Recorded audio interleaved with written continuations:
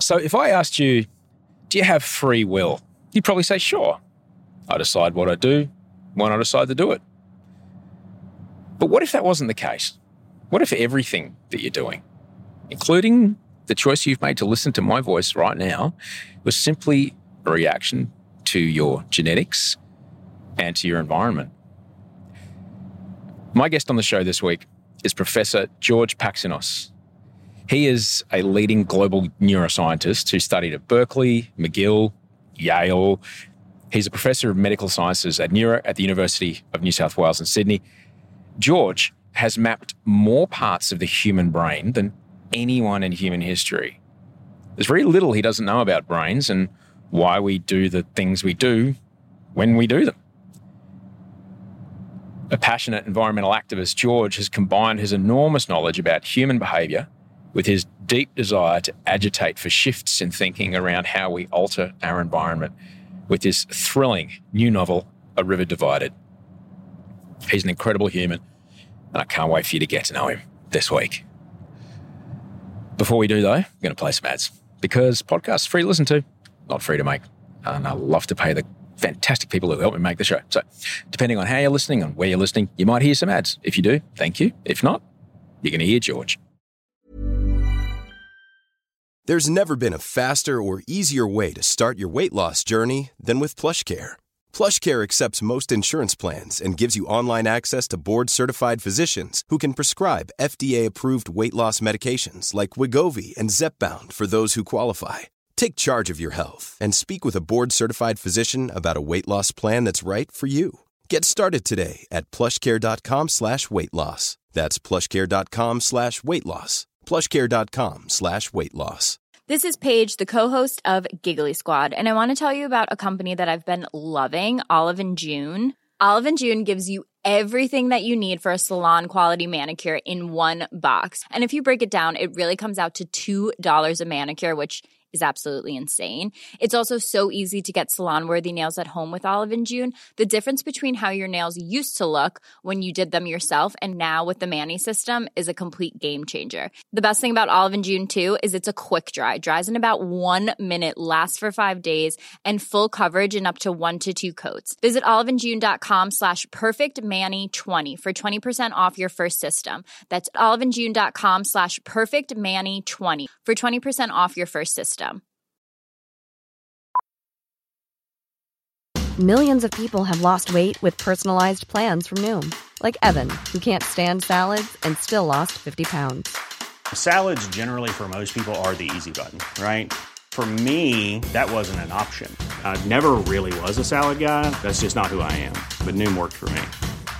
Get your personalized plan today at Noom.com. Real Noom user compensated to provide their story. In 4 weeks, the typical Noom user can expect to lose 1 to 2 pounds per week. Individual results may vary. Different environments produce different characters, even in identical twins. Okay, so the idea that I can control my own outcomes is like what, a bit flawed? I mean, I can change my environment. To want to change your environment, the brain will make the decision on the basis of genetic endowment and the influence of the environment on that brain that molded up to today. So you are a slave. We are all slaves of yesterday. Today is tomorrow's yesterday, Osher. And therefore, what you're going to hear today can influence your brain, and tomorrow, under the same circumstances, you might make a different decision. That is Professor George Paxinos, bending my brain and yours. And there's way more of that on today's episode of Better Than Yesterday. Better than yesterday. Better than yesterday. Oh, sure is better than yesterday. Better than yesterday.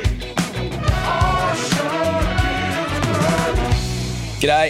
Welcome. This is Better Than Yesterday. I'm Osher Günsberg, and thanks for being here. This is a tri-weekly podcast that is just here to help make your day-to-day better than yesterday.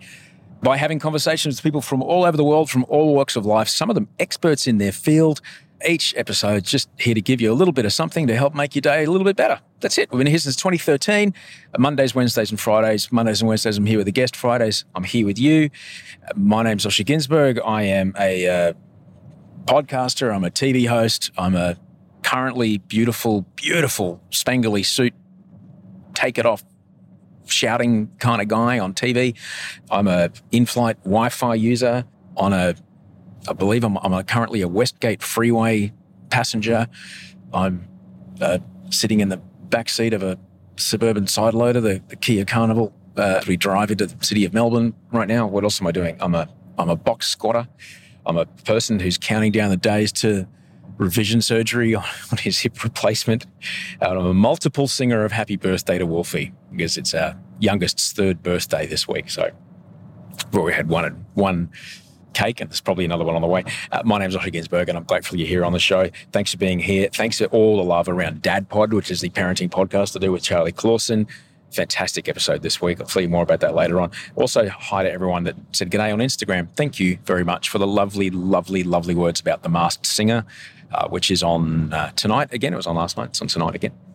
Brilliant to hear from you, and I'm glad you're liking it because we do put a lot of effort into it, and it's bloody good. You can find me there on Instagram, or you can send me an email if you need anything. Send osheremail@gmail.com. That's it. Let me quickly tell you about my guest today. There's a Ferris wheel. Oh, yeah, I'm in that part of Melbourne. Professor George Paxinos is a leading global neuroscientist. Now, he studied all over the world at Berkeley in California, McGill in Canada, Yale in the States. And he is a professor of medical sciences at Neura at the University of New South Wales in Sydney. George Paxinos has mapped more parts of the human brain than anyone in human history because he is, among other things, he is a cerebral cartographer, literally a map maker of the brain. George has identified and named more brain areas than anyone in history. In fact, only 4 years ago, he discovered an entirely new structure thought to be involved in fine motor movement, which he gave the snappy among brain experts name of endorestiform nucleus. Endorestiform nucleus. I don't know if there's Ewoks involved there. Because I guess where are we without a map? We need a map to get to work, to get to school. I need a map to get around the supermarket, for goodness sakes. And when dealing with the human brain, understanding which parts might be working properly, working too hard, or not working at all, these things have all been vital in, my own journey for sure, of recovery from complex mental illness and living with addiction, particularly around my dopamine and serotonin responses, my amygdala response, my fear responses. Not only helping me understand, but also helping my doctors understand how these things weren't working properly. It helped me and my doctors find effective ongoing treatment and management of a brain that, on one hand, has given me the incredible career and the incredible life I have, but on the other hand, has caused rather large problems for me in the past when it's out of control, or certainly when I was trying to regulate it with drugs and alcohol, not actual treatment that works. George possibly has a better understanding of how we as humans react to our environment than anyone in the world. And indeed, how in altering our environment, we have changed not only our planet, but also our ability to choose a different path around the altering of our environment.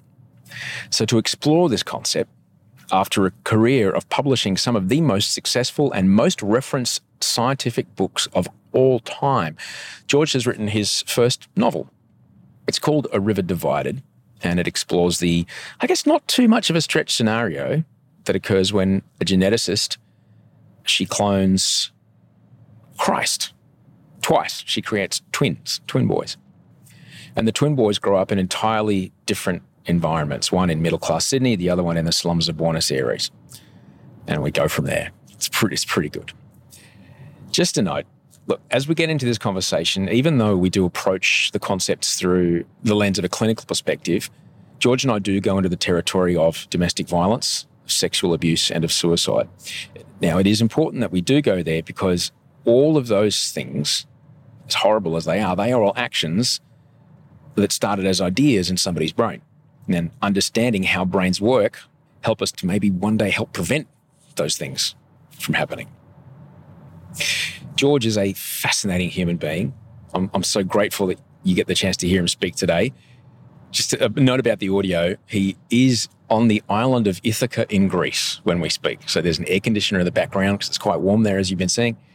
And he's very far away, so there's a bit of a delay, but he's just a radiant, delightful human being, and I can't wait for you to get to know the extraordinary George Paxinos. George, it's so incredible to see you today. Where are you in the world right now?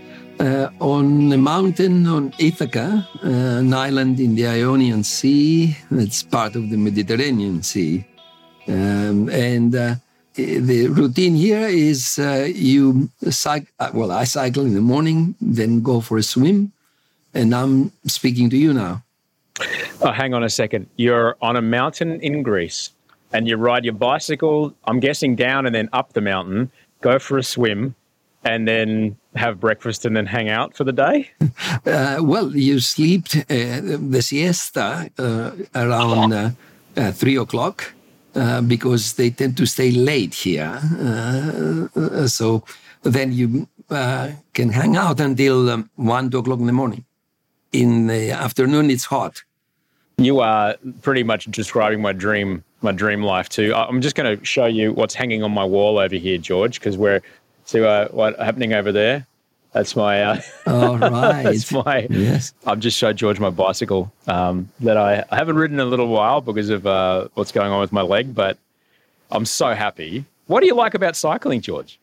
Well, firstly, every time I go in Centennial Park in Sydney, where I cycle daily, I smile. It's exercise, but a pleasurable exercise.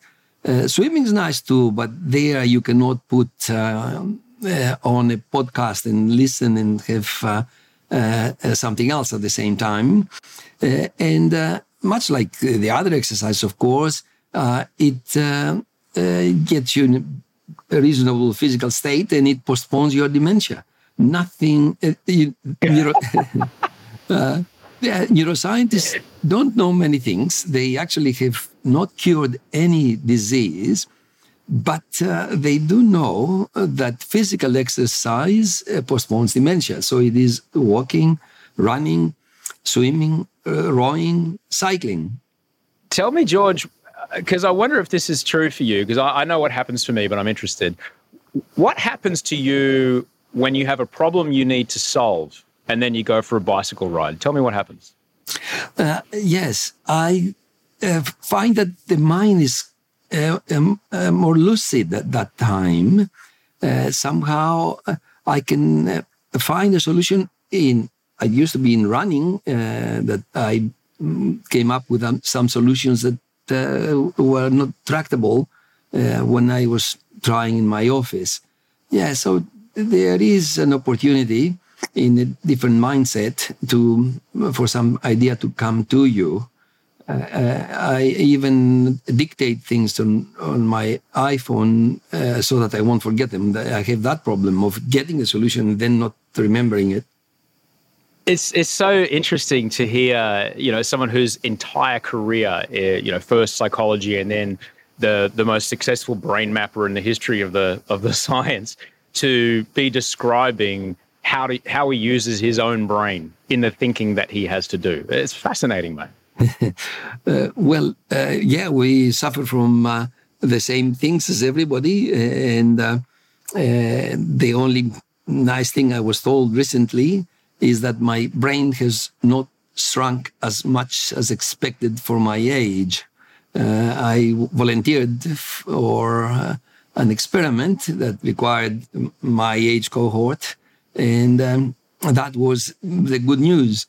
So if there's one thing that I can wish to your listeners is that their brain shrinks less than expected for their age. And of course, neuroscientists have come up with some ideas to avoid no smoking, no excessive drinking, attending to diabetes, and of course, their weight, not live on busy streets, breathing exhaust, attend to sleep apnea, avoid depression if they can do that. And exercise, of course, can help with that.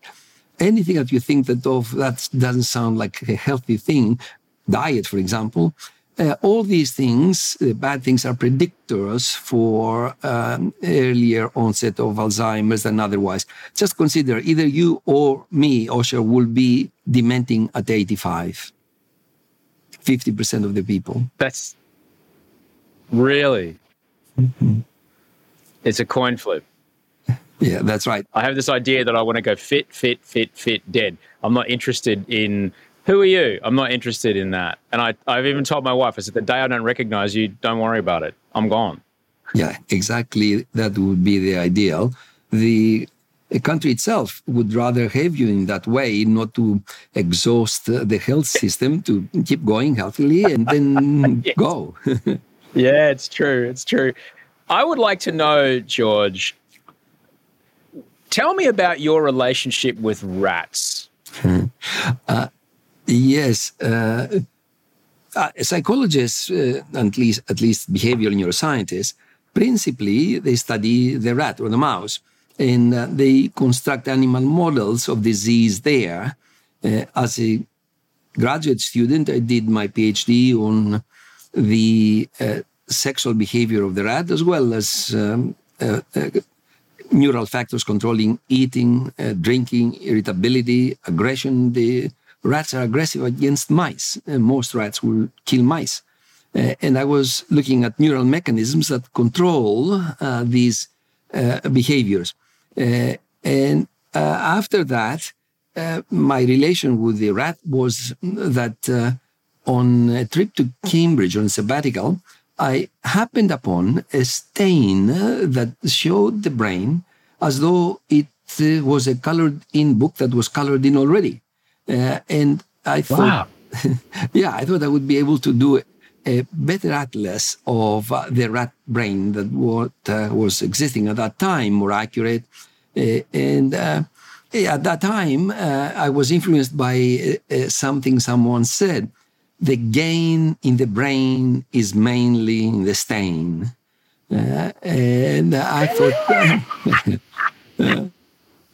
I'd be able to construct an atlas that would be useful to people, more accurate. And now, it was early on, like, in fact, 40 years, this year, the rat brain in stereotaxic coordinates came out. And being an atlas maker is not always without shortcomings.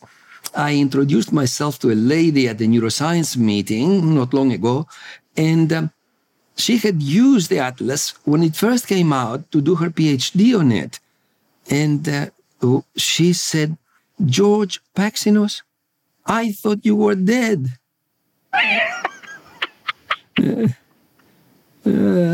That's extraordinary. It's the most successful book in its field. 40 years, an incredible legacy. What is it about rat brains that people who are studying human brains, why rat brains? Why not chimpanzee brains? Why not goldfish brains? That's right. Chimpanzee, of course, would be far closer to us. In fact, there are no differences in the brain of the chimpanzee in areas, no more additional areas. There are no additional areas in the human brain that are in the chimpanzee brain. So to whatever else you might resemble the divine, Osher, in your brain, you are made in the image of the chimpanzee. It is, of course, a smaller brain, 600 grams rather than 1,300 grams that our brain is.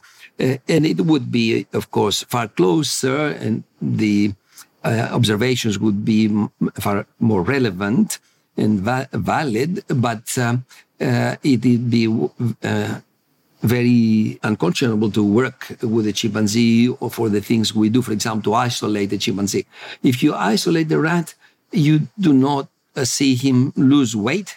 He doesn't seem to be depressed, but if you do so into a primate, like the monkeys, chimpanzees, then you will see that. And we can study, scientists can study many things in the rat that they can then extrapolate to the human with, of course, follow-up observations. And what the scientists would really love to do is to construct an animal model of disease, such as schizophrenia, depression, Parkinsonism, or epilepsy. And once they have the right model, be it genetic or environmentally caused with some drugs, then you can see what can be given to this animal to assist. And then they can try the same thing for the humans. And what we do is provide the maps so that they can navigate seamlessly between the brain of humans and experimental animals to test hypotheses inspired by human considerations and then relate their observations back to the human. It's really like a UBD of a city, or if you want to elevate it, a Google map in 3D in our case, because the brain is a three-dimensional object. I think about, my brain, 1,300 grams, is so different from a rat brain. But then when I think about some of the modeling, some of the mechanistic data that comes out of experiments on rats, George, I'm 12 years sober now. And when I first read about the Skinner box, I was like, okay, yes. Like, it made complete sense to me that maybe I'm not that different after all. Maybe I'm driven by something not at all divine, just something quite base. Well, the point of Skinner, and I had the pleasure of meeting him. I invited him to give a talk at McGill University when I was a graduate student running the colloquium in psychology at McGill. And the point that he made is that behavior is the outcome of two and only two factors: genetic endowment, over which, of course, we have no choice, and the environmental influences on it, which is whether your mother was smoking, whether you were born in this society or another society, whether they forced you in this religion or in another religion. And consequently, there is no freedom whatsoever. His book is beyond freedom and dignity. That is, we are genes that are sculpted by the environment, much like, in fact, I wrote a book that I think you've come across, A River Divided, which is identical twins raised apart, and much like two different artists would sculpt different statues from the same block of marble, different environments produce different characters, even in identical twins. Yes, this is what the psychologists say. By and large, there are some neuroscientists who have a different view, and they think that there's a modicum of free will somewhere, freedom light, Coca-Cola light. But by and large, neuroscientists think that we are the product of our genetic endowment and our genes, and there's no crevice in the march, genes, environment for free will to wiggle in. Okay, so the idea that I can control my own outcomes is like what, a bit flawed? I can change my environment a bit. I got lucky. I got born white, male, middle class, and I live in Australia, so I got really lucky. But some people aren't that lucky, George. Right. But the idea that you can change your environment is a very good point you're raising. But to want to change your environment, it has to, the brain will make that decision. And the brain will make the decision on the basis of genetic endowment, with some predispositions it might have conferred to you, and the influence of the environment on that brain that molded up to today. So you are a slave. We are all slaves of yesterday. The issue is that psychologists are clever. They have exploited this issue that today is tomorrow's yesterday, Osher. And therefore, what you're going to hear today can influence your brain, and tomorrow, under the same circumstances, you might make a different decision. I can bring you an example of an indication of lack of free will in one domain of life, in love. Now, in love, you might have heard of people saying, I want to get rid of my love for this person, but I can't. Am I correct? Have you heard that? Maybe you have even felt it yourself. Oh, yeah. Like, say, for example, you're with someone who you know is, I can relate. I've been in a relationship with someone who is completely inappropriate for me. It wasn't right. And it was very difficult to change my feelings for this person. Exactly. If you had free will over the domain of love, then you should be able to just transfer your emotions to someone who is more appropriate to you, who feels the love. You've got the paradox of those who are abandoned interfering with the person who abandoned them at their home, the internet, their work. They might hit her, they might kill her, they might commit suicide before they would accept the love of someone who loves them and forget about this person who doesn't love them anymore. They also don't realize, because they haven't listened to the neuroscientists, that much like they cannot jettison a love that torments them, the other person, the object of their love, cannot make themselves love them. You fall in love. And this is, of course, one domain, but if you look at other domains, who would not like to get rid of undesirable desires, of obsessions, compulsions? The puppet is free. We are puppets of our brain, and we are free only to the extent that we love our strings, said Sam Harris. He's too young to be as clever as he is, George. He really is. He's a excruciatingly clever human being.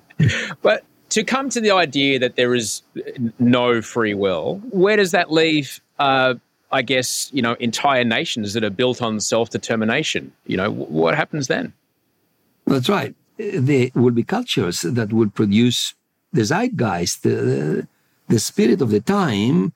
If I could bring you an example of a country that followed the path which was destructive to them and to the rest of the world, Germany, during the war, before and during the war, the same DNA, in fact, the same people, their children, and many of the same people live now in Germany. And Germany is one of the best citizens in the world as it concerns the environment. And they have reneged on the Nazi past. So you can have the environment induce certain things. If you and I were born in a country where they stoned women for allegedly burning their holy books, you and I would have equal probability in participating in the stoning as people born there now. If we accept that, then it is an indication that we are products of our genes and our environment. And in these things, you have the same genes in Germany, having different outcome depending on the circumstances around them. So, yeah, the self-determination and all that, the tribalism, in many ways, that is this tendency, is many people have commented, of course, evolutionary biologists, on these things, that it was adaptive for the early stages of humanity when allegiance to the tribe will give you the protection of the tribe.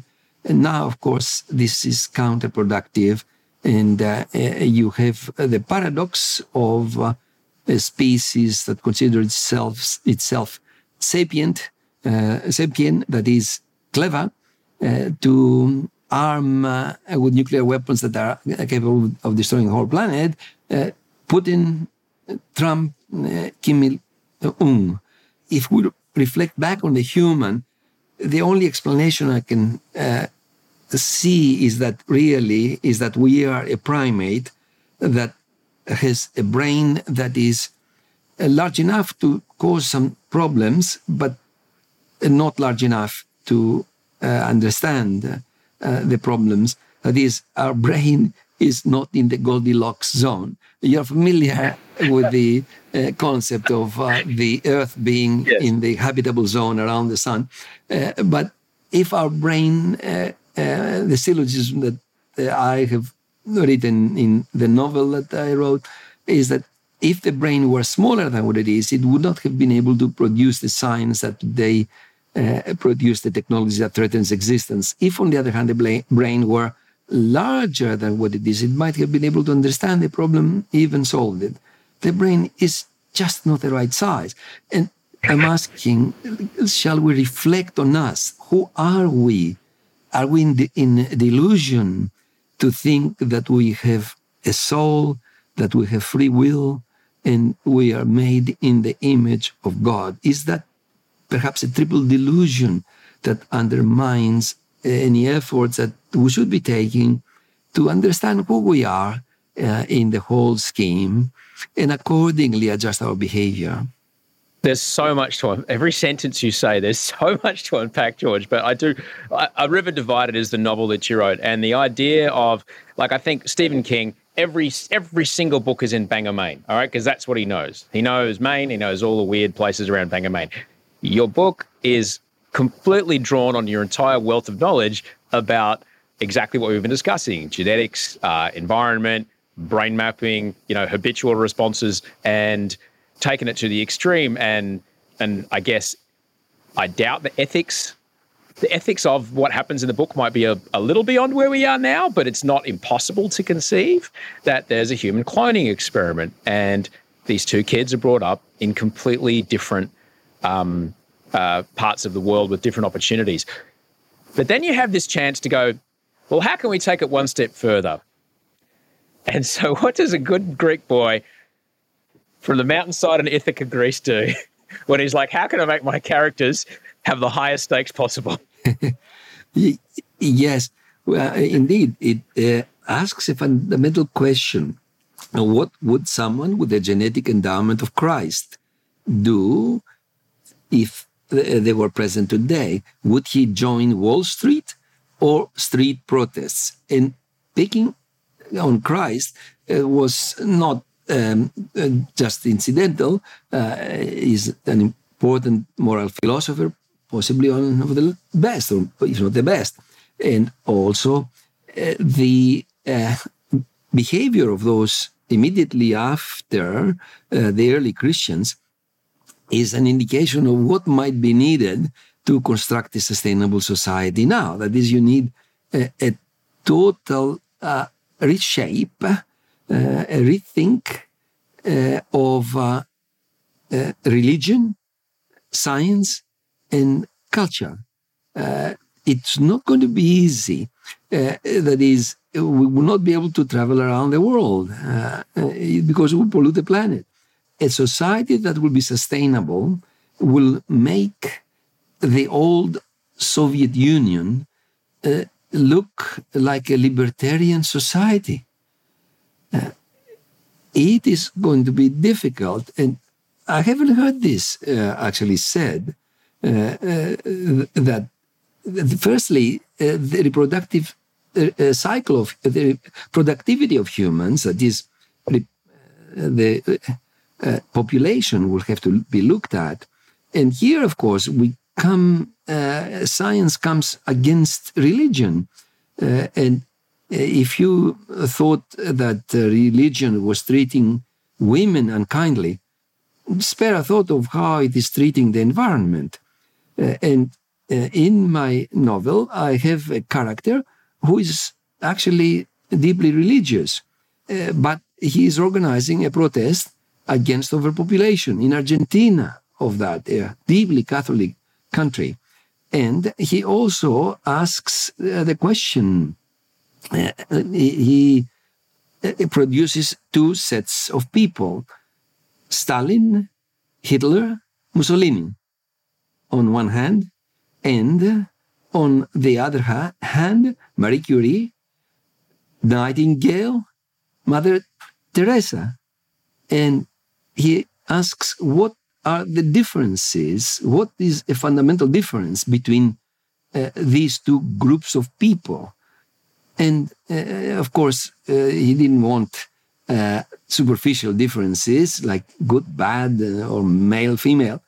For him, what he was looking for was ordination. All three in the first group are entitled to apply to become priests, but in the second group, they need not apply. And the church, with its obsession with, and all religions, not only the Christian church, with its obsession with sex, considering that HIV is evil, but not as evil as prophylactics, they actually resulting in overpopulation of the planet, help the overpopulation of the planet, and they are not pulling their weight. They are really a force that has to be overcome. It must be extraordinarily difficult as someone who thinks about the world the way you do to see, we've just had, the last few years of power of a deeply religious man in charge of Australia as a prime minister.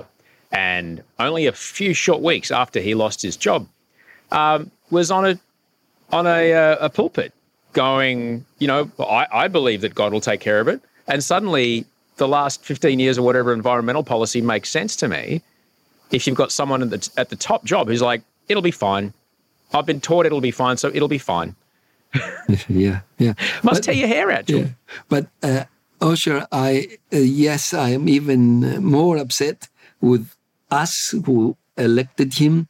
And of course, I can see behind that who is manufacturing the consensus to vote for those people who bring coal to Parliament.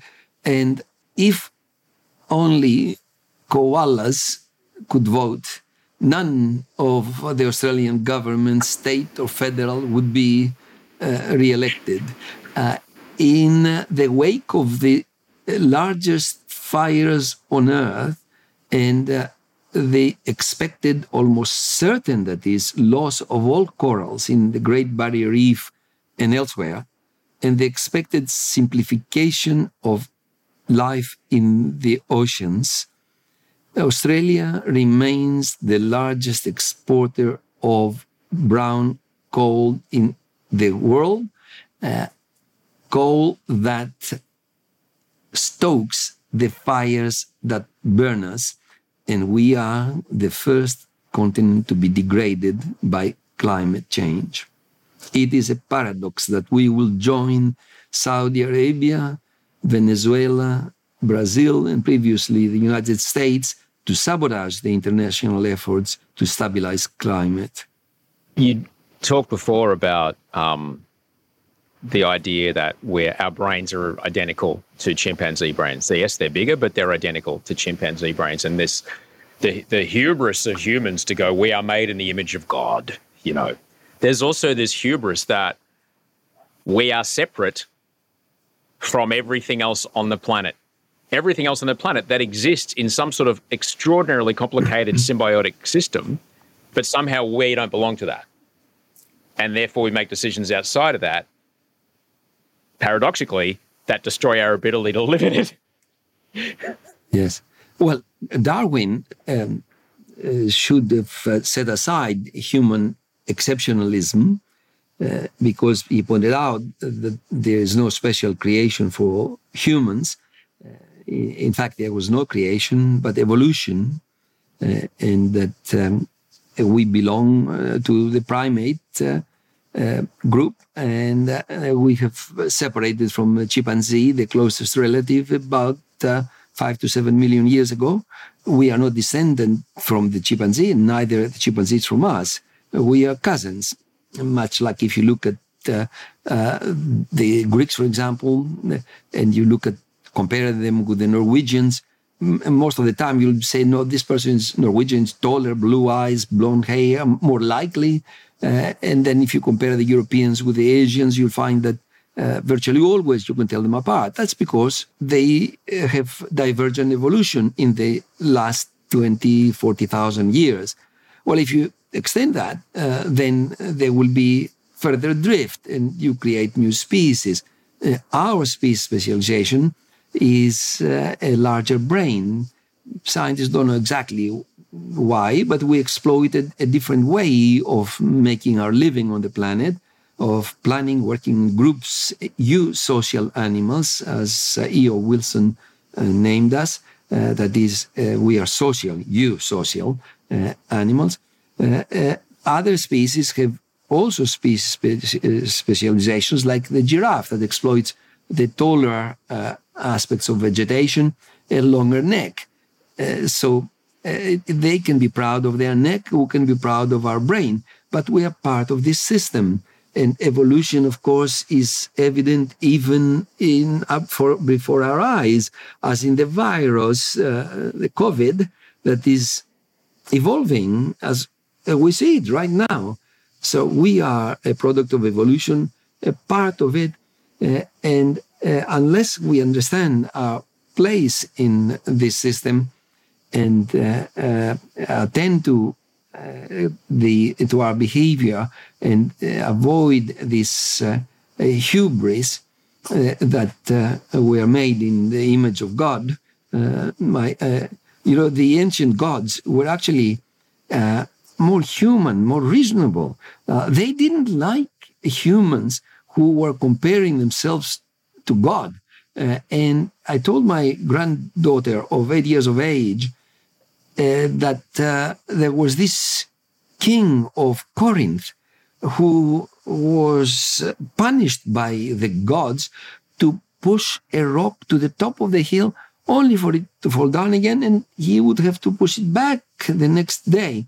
This was King Sisyphus, because he was narcissistic, egotistical, and insulting. And she said, like Trump. Yeah. She's 8. She's 8, that's right. The idea that we spoke earlier, that we are the product of our environment, have we set up a reinforcing negative loop of our behavior around exploiting our environment? Is there a way that, George, we might be able to change things?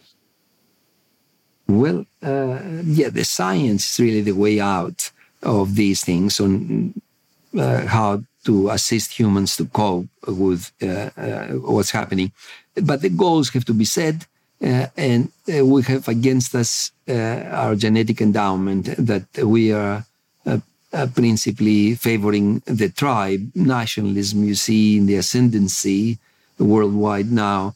And the internet was supposed to come and help and enlighten people, is actually bringing the endarkenment. Science will lead us out of the pandemic, at least assisted us to suffer least from the pandemic than otherwise. And science will make mistakes, of course. It's not infallible, but it is self-correcting. The Dutch do not trust the politicians to stop the North Sea from invading them. They trust the engineers, and we have to trust science. This is really what people say, most scientists say. Well, just see what works, and the behavioral modification that will be required to produce a sustainable society for you and me to give up our car and all of us get on the bicycle and to interfere with the reproductive cycle of humans, it would be huge. But whatever you're not allowed to do in your room in there, like bring your car in there and you have exhausts, you should not be allowed to do outside your room, because your car's exhaust will get with someone else's car's exhausts. And scientists can predict things, and they be pretty accurate in predicting where we will be. And they tell you the steps are inadequate that are being taken. So what can we do, George? You mentioned the rise of tribalism, which is a nature of our genetic makeup, essentially. What can we do to challenge something like that? That's right. Well, firstly, to say that I have no hope that humanity will be able to construct a sustainable society. But at the same time, there's nothing more important than try to achieve this. Certainly, a lot of humans will respond if they see the evidence. I mean, some will react much like Don't Look Up, the video that Don't Look Up, but the obvious thing. But a number will respond to at least make a decent effort to inform people. At the moment, a large sector of the media is actually propagating falsehoods as it concerns the environment and the denigrating the environmental scientists. The science is science, and it's the same science that benefited humanity from the virus and medicine in environmental science. But they have been attacked because, of course, the interests are too strong. $30 trillion locked up in reserves of oil, gas, and coal. And Australia, of course, looking myopically at the benefit from that, rather than the fact that if those are burnt, then so is Australia.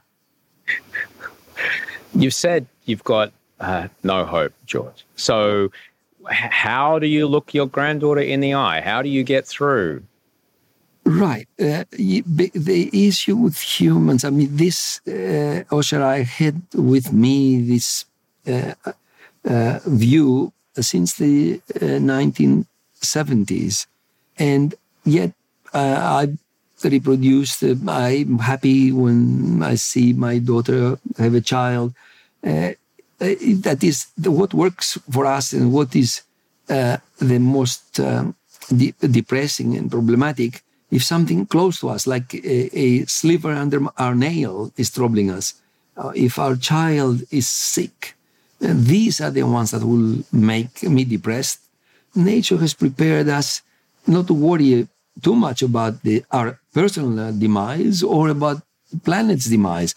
What has prepared us to do is to grab all the almonds from the almond tree, because you might not meet another almond tree. And if you grab them all, then your family will survive. And we are the children of those guys who didn't think of the world at large, but just their family. We survived. The other guys who said, no, I'll just take a few almonds and let other people eat as well. Well, they didn't leave as many descendants. So, of course, there are tendencies in humanity also to be altruistic, and they have their hypothesis of how altruism is also passed through the genes. But certainly, by and large, the conflict is between individuals, between nations, can be better viewed, makes more sense under the prism of avarice that is wired up in us. You could have written your novel about anything, two divergent pathways, two different ways of being brought up with exactly the same genetic makeup. Why did you choose an environmental message in the end? Right. Well, I needed the twins not to be certainly in the same house, and I needed to show that there can be adjustment in the behavior according to the environment. That is, in the sense, I mean, theoretically, you have two people with the genetic endowment of Jesus according to the heroine in the book. It's her view, who knows? I wanted to show the psychological influences outcome on behavior. Psychologists know about identical twins raised apart, what to expect about whether they'll be congruent, agreeable in certain behaviors or disagreeable. For example, on the issue of sex preference, if I am homosexual and you are my identical twin, then the probability of you also being homosexual is 50%. Now, that's very high genetic contribution. But at the same time, it shows that genetics are not the only determinant of behavior, but the environment has a large 50% role. So I wanted to show that. I mean, it had to be a novel, and I knew some psychology, I knew some neuroscience. These are the things I knew. And while it is a hard task to write fiction, to write literature, I did have some benefit in that I knew something. And of course, I had to use what I knew in the novel. So you will find a lot of neuropsychology. You will see issues of freedom that you mentioned earlier, of free will. And you will see that the characters display no free will. And you will not miss the free will. You will not find them odd. They're just as any other character.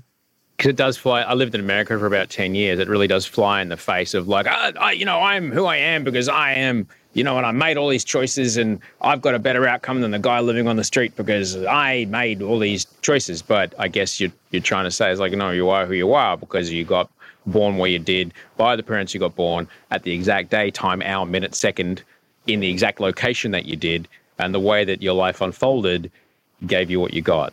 Yeah, exactly. And indeed, this can be demonstrated even in the life expectancy of people. Native groups in the US, in Australia, in New Zealand, in Canada, live 7 to 11 years less than non-natives in the same countries. And they contract dementia, Alzheimer's and other dementias, 11 years earlier. If that's not the condemnation of the society, then I don't know what it is. That is the most... I was just up in Darwin, like literally I got back from Darwin yesterday, and the just ravaging effects of colonization 252 years ago now are still evident. And it's just harrowing to know that a 48-year-old man, exactly the same age as me, has such a less life expectancy than I, and we live in the same country. It makes it's mind-boggling, and it's not okay. That's right. But that's hard for a lot of people to accept. That's right. In fact, she mentioned the U.S. When I was also for a decade in North America, I studied there, and when I came here, the thing that made me the happiest was that the garbage men were white. Because in America, at 5 o'clock at Yale, the color changed from white professors to black cleaning personnel. And Australia, then I think was actually stronger 50 years ago, egalitarian. The hello mate, that mateship issue, I think, is an instantiation of the Enlightenment period, of giving a chance. And the polarized more now, the rich have become richer, more numerous of them perhaps. And I mean, you have the paradox of high schools in the poorer areas of Sydney introducing nobody to university from that cohort. That is, what the society has to attend is the disparity of income, because even for the function of the brain, nothing is better than actually being born, would you believe, in a rich family.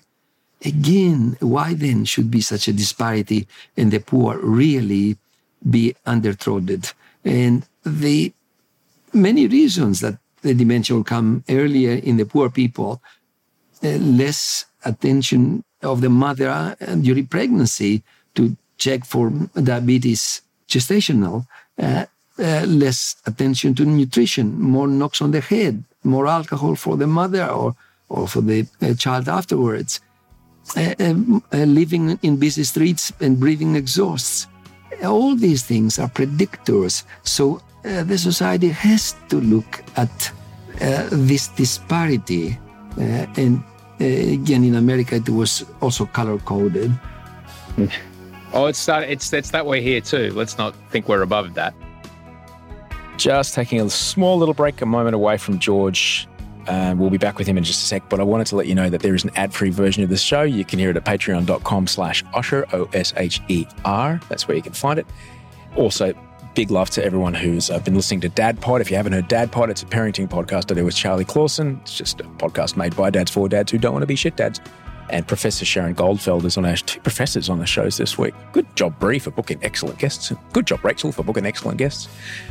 Professor Sharon Goldfeld's fantastic. She has this whole chat with Charlie and I about, what happens when your kids, they do that thing where you're trying to get them to pee, between the nappy and the toilet, you're trying to get them to pee in these two particular places, and they just lock you square in the eye and just pee on the living room rug, knowing what they're doing. Yeah, she's got a couple of interesting things to say about that, which is really helpful. If you need to get in touch with me, it's super easy. Send Osher email at gmail.com. That's where you can find me. We'll be back in a second with George. Might have to play some ads here. If you don't hear an ad, then great. If you do, great. Many of us have those stubborn pounds that seem impossible to lose, no matter how good we eat or how hard we work out. My solution is PlushCare. PlushCare is a leading telehealth provider with doctors who are there for you day and night to partner with you in your weight loss journey. They can prescribe FDA-approved weight loss medications like Wegovy and Zepbound for those who qualify. Plus, they accept most insurance plans. To get started, visit plushcare.com/weightloss. That's plushcare.com/weightloss. When you make decisions for your company, you look for the no-brainers. If you have a lot of mailing to do, Stamps.com is the ultimate no-brainer. Use the Stamps.com mobile app to mail everything you need to keep your business running with up to 89% off USPS and UPS. Make the same no-brainer decision as over 1 million other businesses with Stamps.com. Use code PROGRAM for a special offer. That's Stamps.com, code PROGRAM.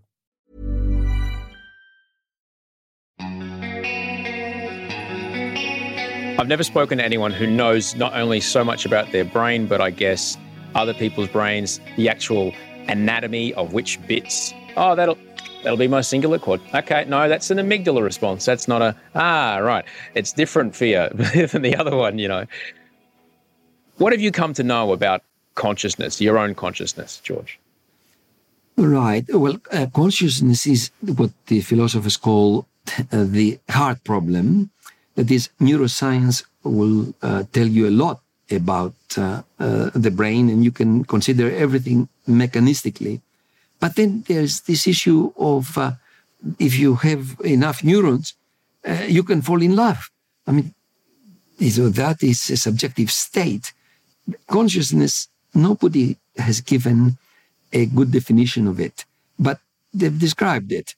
It is something that we have more of when we talk to each other like now, something that we exile during sleep, something we have very little or none during embryologic development, something that we are losing more and more during dementia.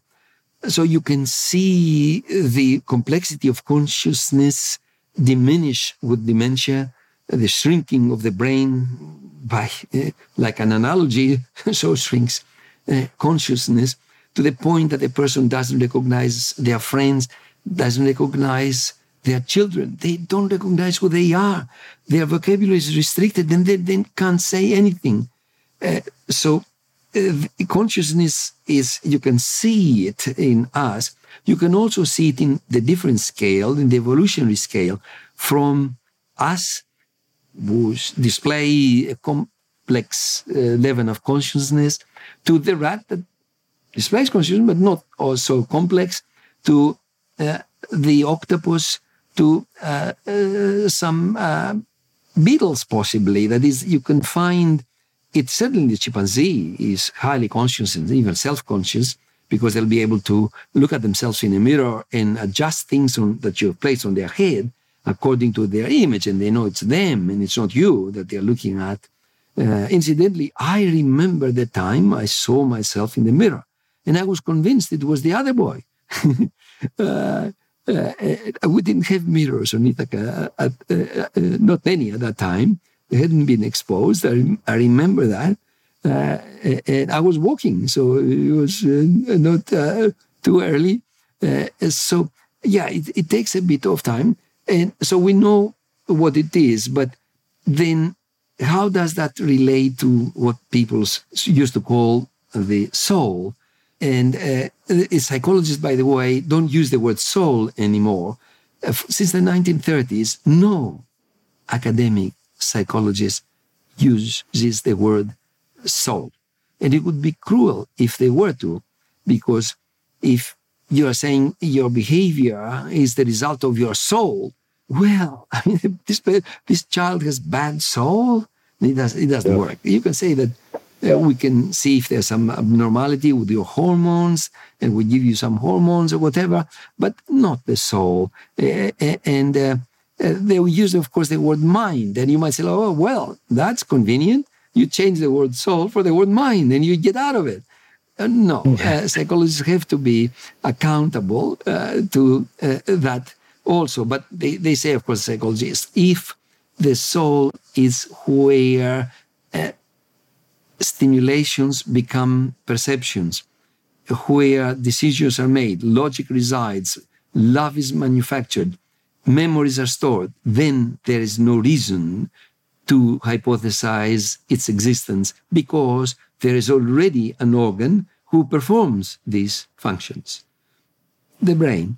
But they can't get out of this. Consciousness is a big problem for neuroscientists, because now you have, just for a moment to digress into the robotics people, who artificial intelligence, who are saying to you that more and more we are getting robots that resemble humans, and soon enough they will feel love. Well, Osher, I have not seen a Mac computer fall in love with an IBM computer, not even with another Mac. It just, I don't know how that works. I am puzzled, and I am not a religious person. But there is something there that is not accessible. We know that it's the workings of the brain, because when the brain shrinks, so does consciousness. But we don't know how that is done. It's a mystery.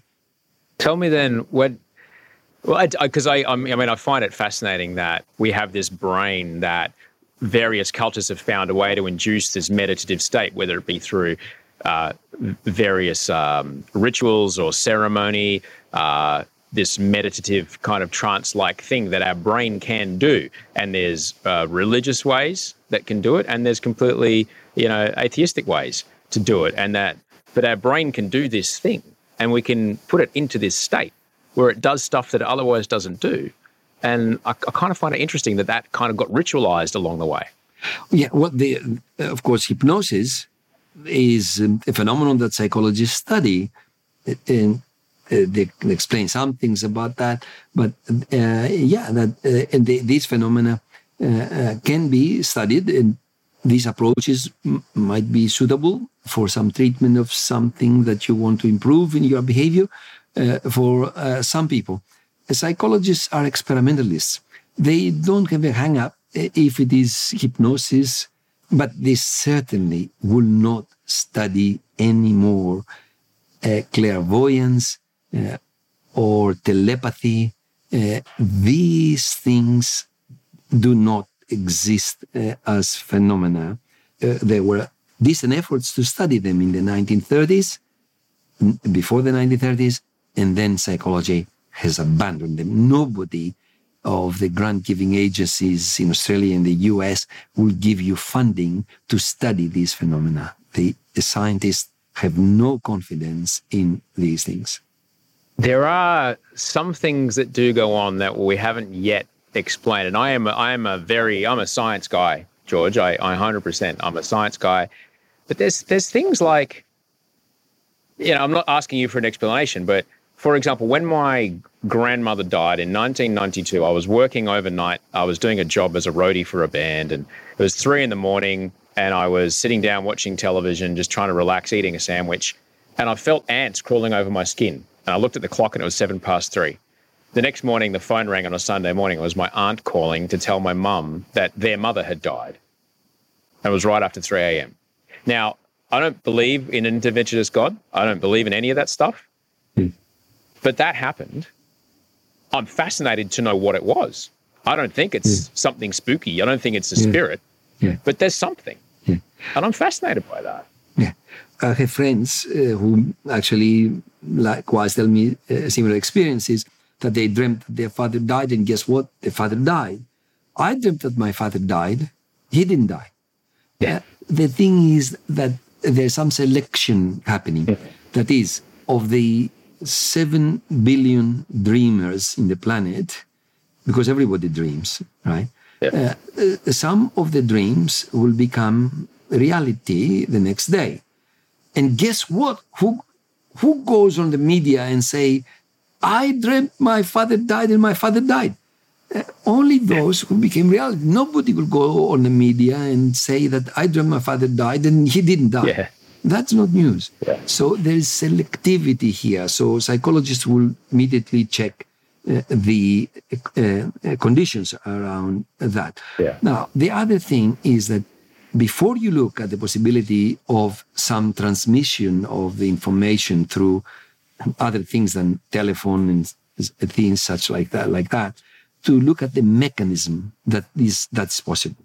Darwin's theory of evolution was accepted rather readily by the scientists because he proposed a mechanism, natural selection. There's no mechanism that this will work.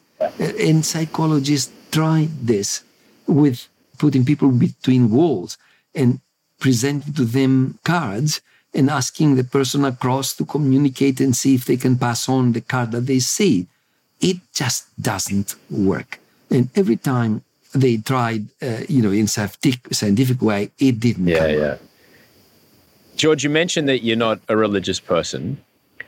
Is there something that you, George Paxinos, is there something that you are in awe of? Is there something that you are reverent before?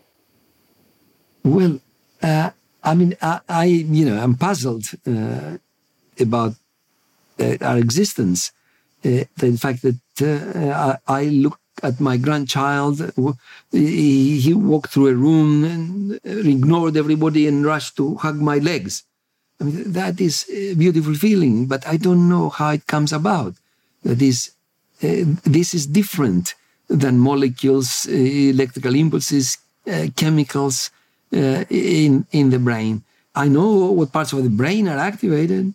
I know what drugs will activate similar parts, some of the same, in fact, to actually give you this euphoria without the natural event of your grandchild showing you affection.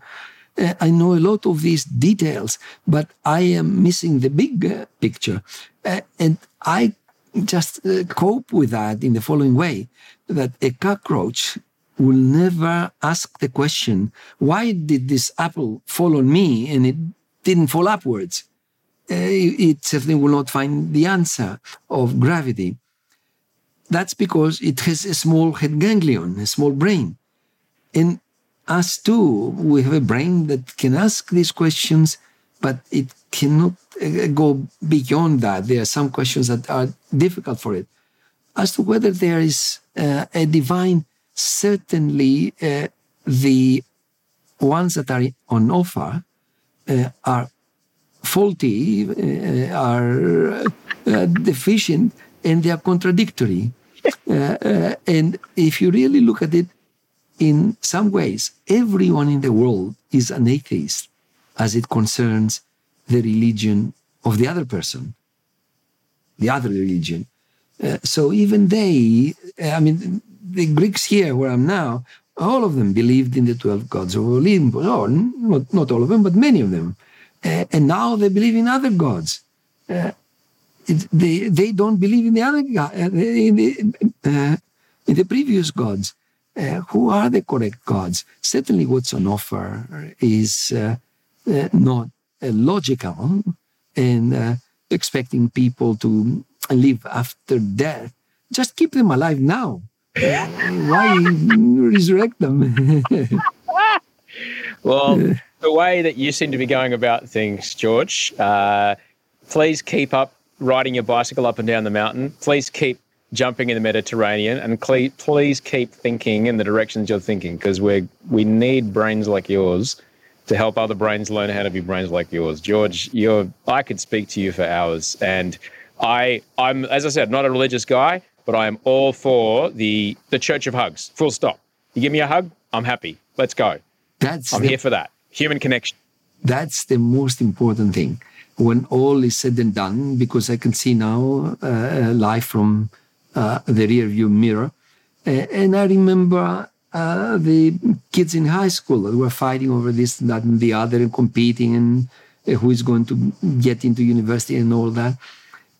At the end, I see the families that are hanging together, the friendships, and love is actually more important than anything.